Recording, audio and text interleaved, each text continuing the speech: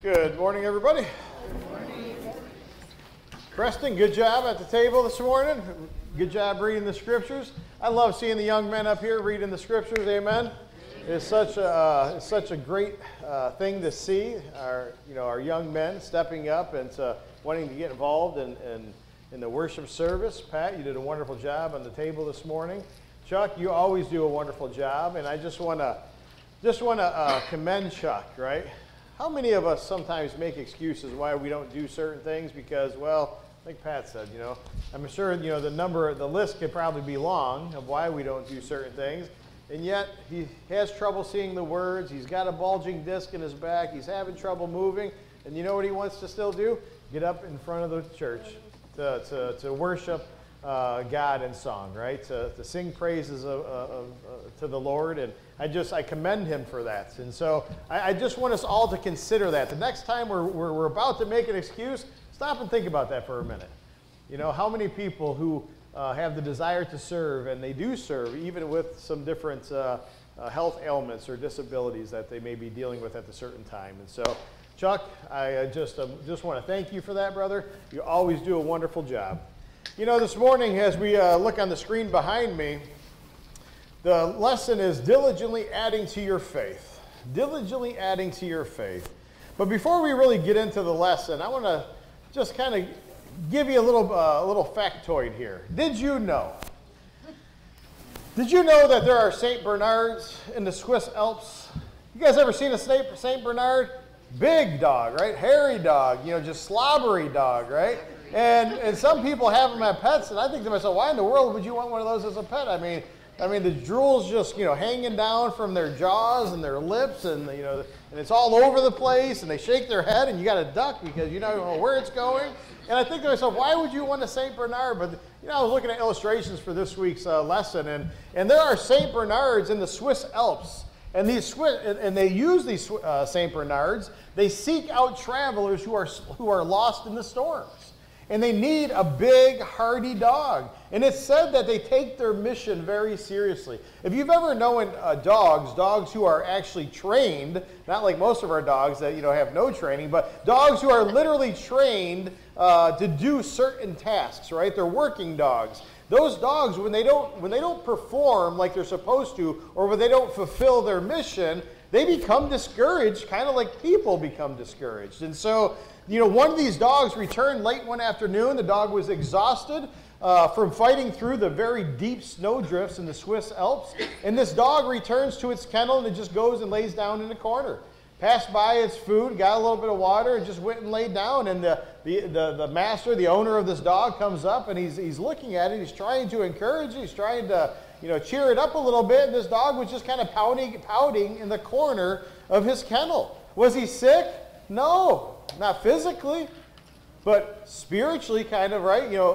Emotionally, if you will. The dog was disheartened. He was discouraged. Brethren, I want us to kind of think of us as we go throughout life, right? As we think about our faith, I want us to kind of think of ourselves as St. Bernards. Have you ever really thought about that? I want us to think about ourselves as St. Bernards because in this illustration, as we go out into the mission field of the world, as we search for lost souls in the snowdrifts of life, may this be our attitude. May this be our attitude when we become saddened, when we go out and another day has passed, and we return home, and yet we still have not found a soul to save. You see, that dog came back home discouraged. Discouraged because he couldn't complete his task. He couldn't complete his mission. And so that St. Bernard knows exactly what his purpose is. He knows what his purpose and his mission is in life. And he gets up every day that he's called upon. And he drudges through the deep snow drifts, seeking for somebody to save. And I just pray that each and every one of us will eventually mature to have a similar mindset. There's a gentleman who's a Christian named Ray Fullenwider. And he wrote a book called The Servant-Driven Church.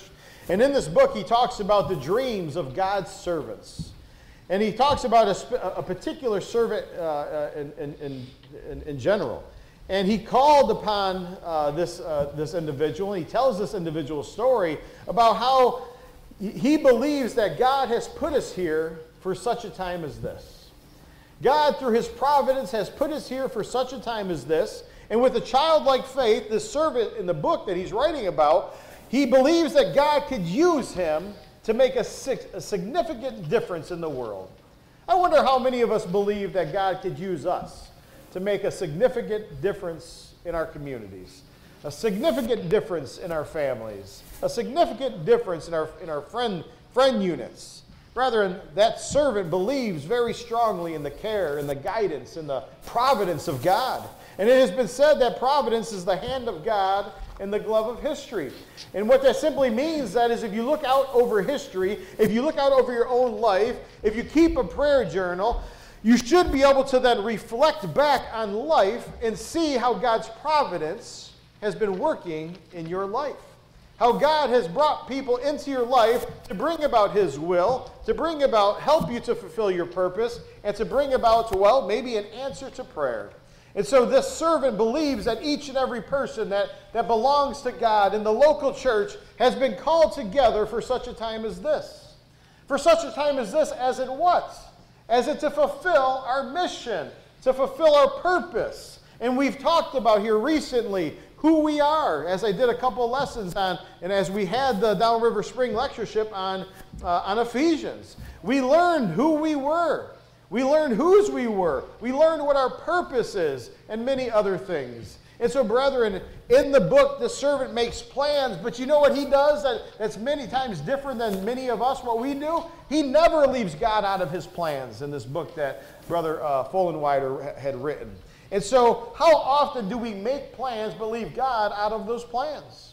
You see, as a servant of God, he enjoys seeing God's hand at work. He enjoys seeing God's hand at work, not just in his life, but in the lives of family and friends around him. But you can only see God's hand at work in your life if you really are, if you trust and obey. Then you can see God working through you. Brethren, let us consider the premise of that book, that the dreams of God's servants. This morning I want us to ask ourselves a question. Are you the servant of God? And if you're a servant of God, what is your dream? What are your dreams? Have you ever thought about that? As a servant of a holy and righteous God, what are my dreams for my faith? I know many of us say, I want to get to heaven. Well, that's great. You got to do something in between there, though. What are your dreams? What's your mission? What's your purpose? How many of us were here with this congregation when this congregation built this building? I don't see any hands going up. There was none of us that were here? Well, of course not. You know why? Because they built this building like 96 or 97 years ago. And so I didn't expect to see too many hands in a 100-year-old building. And if we were, that's going to be a pretty awesome thing. But I only asked this question because this facility, this building, this congregation was the dream of a couple servant families from a time gone by. There were a couple families who got tired of going down to Vinewood and were really wished that they could have something closer to home. And that the church started, I believe it was in a living room, and then eventually, right down the street, and eventually it became to what we know today. But the point is, the dream started with two people who were servants of God who had a dream. And they wanted to make that dream a reality, and that dream came to be a reality because as servants who were entrusted with a mission from their master, they sought their lives, they sought out the lost, the spiritually lost, even in the storms of life. I wonder how many of us really truly seek out those which are lost. You know, brethren, they were, in a sense, these gentlemen, these families, kind of were like those St. Bernards.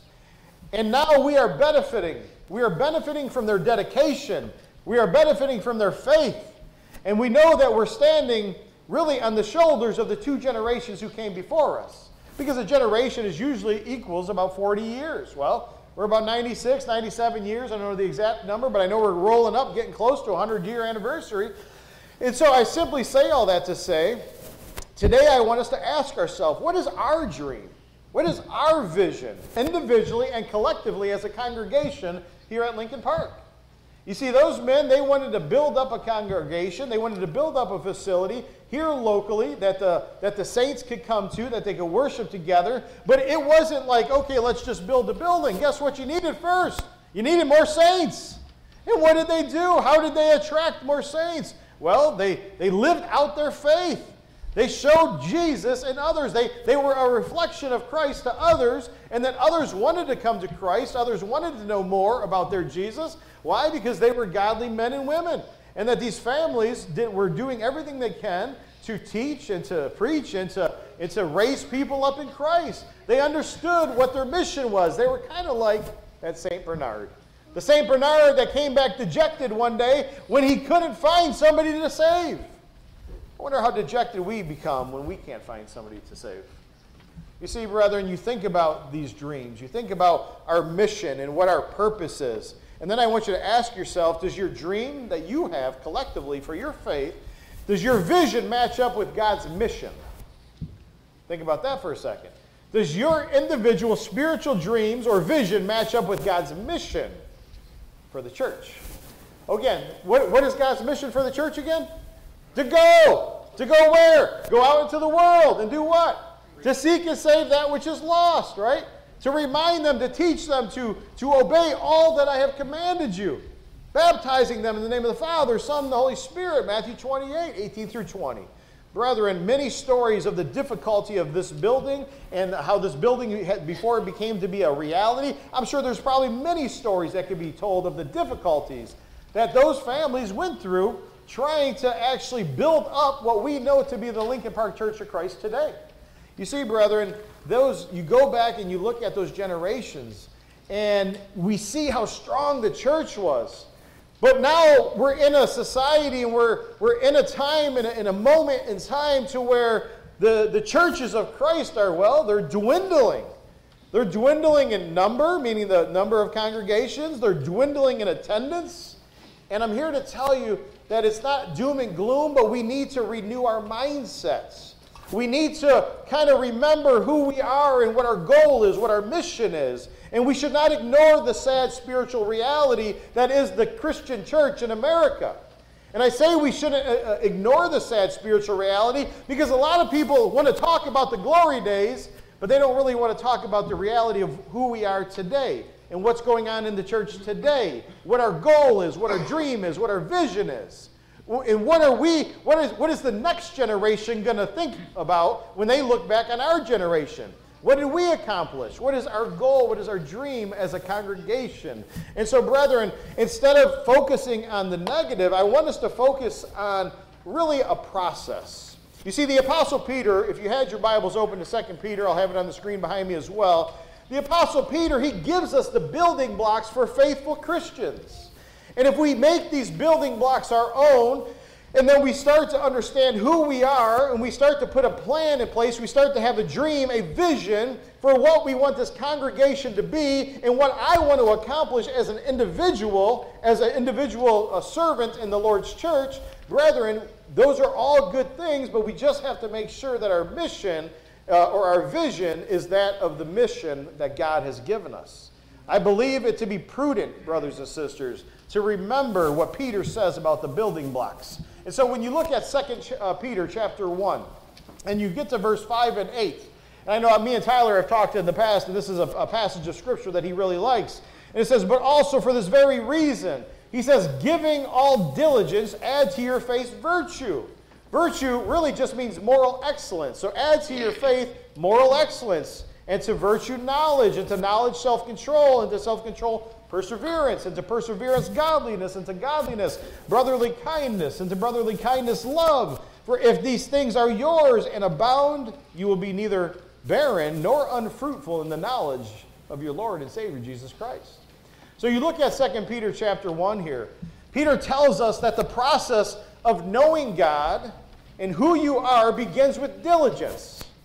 And it goes from diligence to effort, right? Perseverance, commitment, and that there needs to be a resolve to the process. Well, if you know anything about a process is a series of steps that usually build upon one another, is it not? And so you come to know God, and you eventually become pleasing in God once you understand the process. And so that you understand that in the beginning that we're babes in need of the spiritual milk of the Word. And that as we grow from the spiritual milk of the Word, eventually we start to eat of the meat of the Word. Well, what does that mean? It means that in 2 Peter here in chapter 1, you go from virtue to knowledge, knowledge to self-control, self-control to perseverance, godliness to brotherly kindness to love. As you go through the process, as you mature in your faith, brethren, then you can know that you'll be found pleasing in God. You'll be found pleasing in God's sight. And so we need to make sure that we're not only partially committed to the faith process. There's a passage of Scripture on the screen behind me. Does this look familiar to anybody? Well, if you attend Bible study on Sunday morning, you know that we've been having memory verses. And Hebrews chapter 11 and verse 6 on the screen behind me says, "And without faith it is impossible to please him. For all who come to God must believe that he is God and that he is a rewarder of those who seek him." Brethren, Peter, he lists 7 pairs of qualities in 2 Peter chapter 1. That when pursued, lead us to a fuller knowledge of God, lead us to produce more peace and joy and inner strength in our very lives. But eventually, you know what it leads to? It leads to not only your own spiritual growth, but it leads to the growth of the congregation. Because you've got individuals who know who they are, they now have a purpose, and they're supposed to wake up every day looking to fulfill that purpose. To achieve the dreams and the visions they have for their individual faith, and then to also accomplish collectively what we try to do as a unit here at the Lincoln Park Church of Christ. And so as we examine these 7 sets of virtues, brethren, the first pair is faith and moral excellence. And this process begins with believing in God. Obviously, it begins with believing in God. And this is naturally followed by doing what God says. Because faith comes from hearing, hearing from the Word of God. Romans 10 and 17. You got to hear the Word, determine if you believe it, and then you have to ask yourself, am I willing to go all in? Or am I going to have one of those partial faiths, kind of 1 foot in, 1 foot out? Or am I going to go all in? A person's faith grows and is confirmed when he begins to live according to what he actually believes. The second pair is moral excellence and knowledge that we see on the screen. If you look, I'll pull it back up. That second pair is moral excellence and knowledge. And for a good and pure life, one needs to add knowledge. But it's not just worldly knowledge. It's not just any knowledge. It's information and wisdom that can be gleaned from the very Word of God. You need to have a deeper, fuller knowledge of yourself. You need to have a deeper, fuller knowledge of your surroundings, the world in which you live. In the problems that plague it. You need to, and most importantly, you need to have a deeper understanding of the Word of God, because it's the Word of God who gives us all of the information that we need to deal with all of life's problems. You see, there's no new sin, no new problems we have today that the previous generation didn't have. Oh, sure, we may have more technology, but the problems of life, the sins of life, the things that separate us from a holy and righteous God have been the same ever since the beginning. You could go all the way back to Adam and Eve, and you could go back and you can read through the Old Testament, read through the Gospels, and you'll see many of the things we deal with today are the same things they've dealt with from generation to generation. Why? Because there's nothing new under the sun. That sound familiar? The third pair, brethren, is knowledge and self-control, because a wise person becomes a cautious person. But you become cautious when you become wise. Why? Because you're now being led by wisdom. A knowledgeable person begins to understand the nature of the enemy. A knowledgeable person in the Word of God begins to understand the strengths of the enemy, talking about Satan. A knowledgeable person understands what it means to control oneself, to control one's tongue, to control one's thoughts. Who here isn't in charge of their own tongue? Who here isn't in charge of their own thoughts? You see, brethren, a knowledgeable person understands what they're to do with those negative thoughts when they enter into your mind. And the surest way to maintain faith in moral excellence is through self-control. That fourth pair that he mentions there in 2 Peter chapter 1 is self-control and perseverance. Once the ABCs of the Christian walk are learned, meaning faith in God, holy living, and self-control, the key will be to continue in these things, to continue on in those things, regardless what is happening in life. No matter the medical diagnosis, no matter the family problems, no matter the career problems, no matter the political problems and strife that we see within this country, we are all to maintain our faith, we are all to maintain holy living, and we are all to maintain control over our hearts and our minds, control over our thoughts and our tongues. Brethren, when you do those things, Peter is teaching us that it's important to cultivate the ability to persevere, to continue on, to remain steadfast in these things, and the things that we have already learned, and the things that we are beginning to practice. You get to the very fifth pair, and that fifth pair that he mentions is perseverance and godliness in 2 Peter 1. And the point of this is the point, brethren, where we go from the rebirth and we start to see the transformation process. But the transformation from the new self becomes more evident. And do you know why the transformation becomes more evident? Because now you're starting to see my faith outwardly. Where if you're starting to see my faith outwardly, it's kind of like what we call spiritual liftoff or spiritual takeoff. Because in the beginning, we're all kind of, we all kind of look like one another in the beginning when we first come to Christ. We're kind of like a plane that's taxiing, on the runway, and we're moving around and we're getting ready for takeoff, but it takes a while, but we're all still on the ground. But you get to a certain point in your faith. You get a certain point into your understanding and your knowledge and your godliness and your love to where eventually you have spiritual liftoff. And brethren, you think about that analogy of taking flights. In many ways, as Christians, many Christians begin their walk with Christ, and we pretty much, like I said, we look like everybody else. We're on the ground, we're moving around, we're learning, we're growing, but we really haven't had that spiritual liftoff yet. But as we grow and mature in the process, right? You think about the fruit of the Spirit. You don't come out of the waters of baptism and you have all the fruit of the Spirit. It's a lifelong process. You may never get all of them, but it's something that we're striving and desiring to achieve. And then you're adding these attributes, you're making them your own, and eventually you get to the point to where now people can see Christ through you, because now your faith is actually being displayed outwardly. Your thoughts are no longer pessimistic and sinful and worldly. Your thoughts are now more heavenly based, heavenly guided by the Holy Spirit through the Scriptures, guided by what God requires of us. So, brethren, godliness means to be more like God and less like our natural self.